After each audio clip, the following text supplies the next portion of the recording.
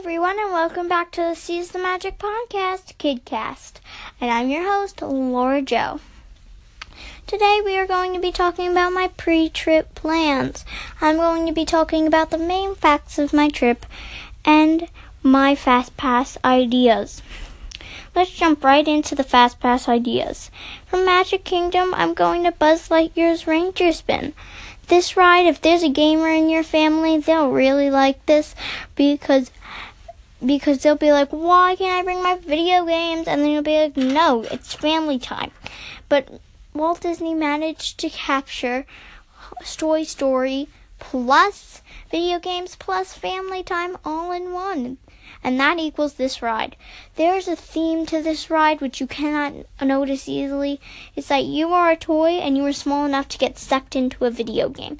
I didn't notice this theme until my recent trip to Walt Disney World. And you have to really be paying attention to notice this theme. But I'm sure you'll catch on quickly. Let's go into the Pirates of the Caribbean. Now I have a warning for this ride. If you're going to Walt Disney World, if you have a younger child in the boat with you for Pirates of the Caribbean, there are some dark scenes and a small dip. Let's jump into that small dip. That small dip is not a small dip at all. It is very big, and the little kid might get scared. Be sure to hold their hand during that part, because it's like going on a crazy water slide. And I'm not sure, but I don't think that the person controlling the ride will let you get off. I'm pretty sure they won't. But unless you're really lucky and they're really nice, I don't know. Let's go into Hollywood Studios Fast Passes. Toy Story Mania.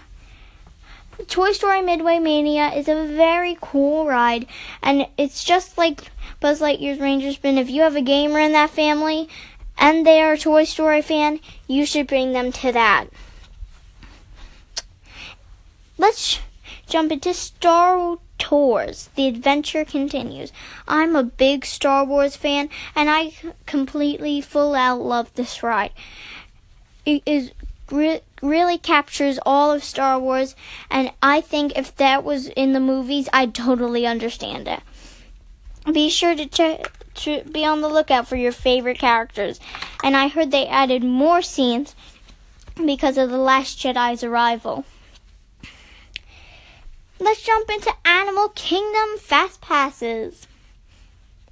I am going on the Navi River Journey. This is a very soothing ride, and there is a song that the lifelike robots sing, which are very lifelike, that they sing, and it gets stuck in your head. So be sure to, if you want to, I don't think they'll stop you for this, plug in some headphones and listen to Seize the Magic during that time, because during that time they sing a song that gets stuck in your head. But if you want that stuck in your head, feel free to listen.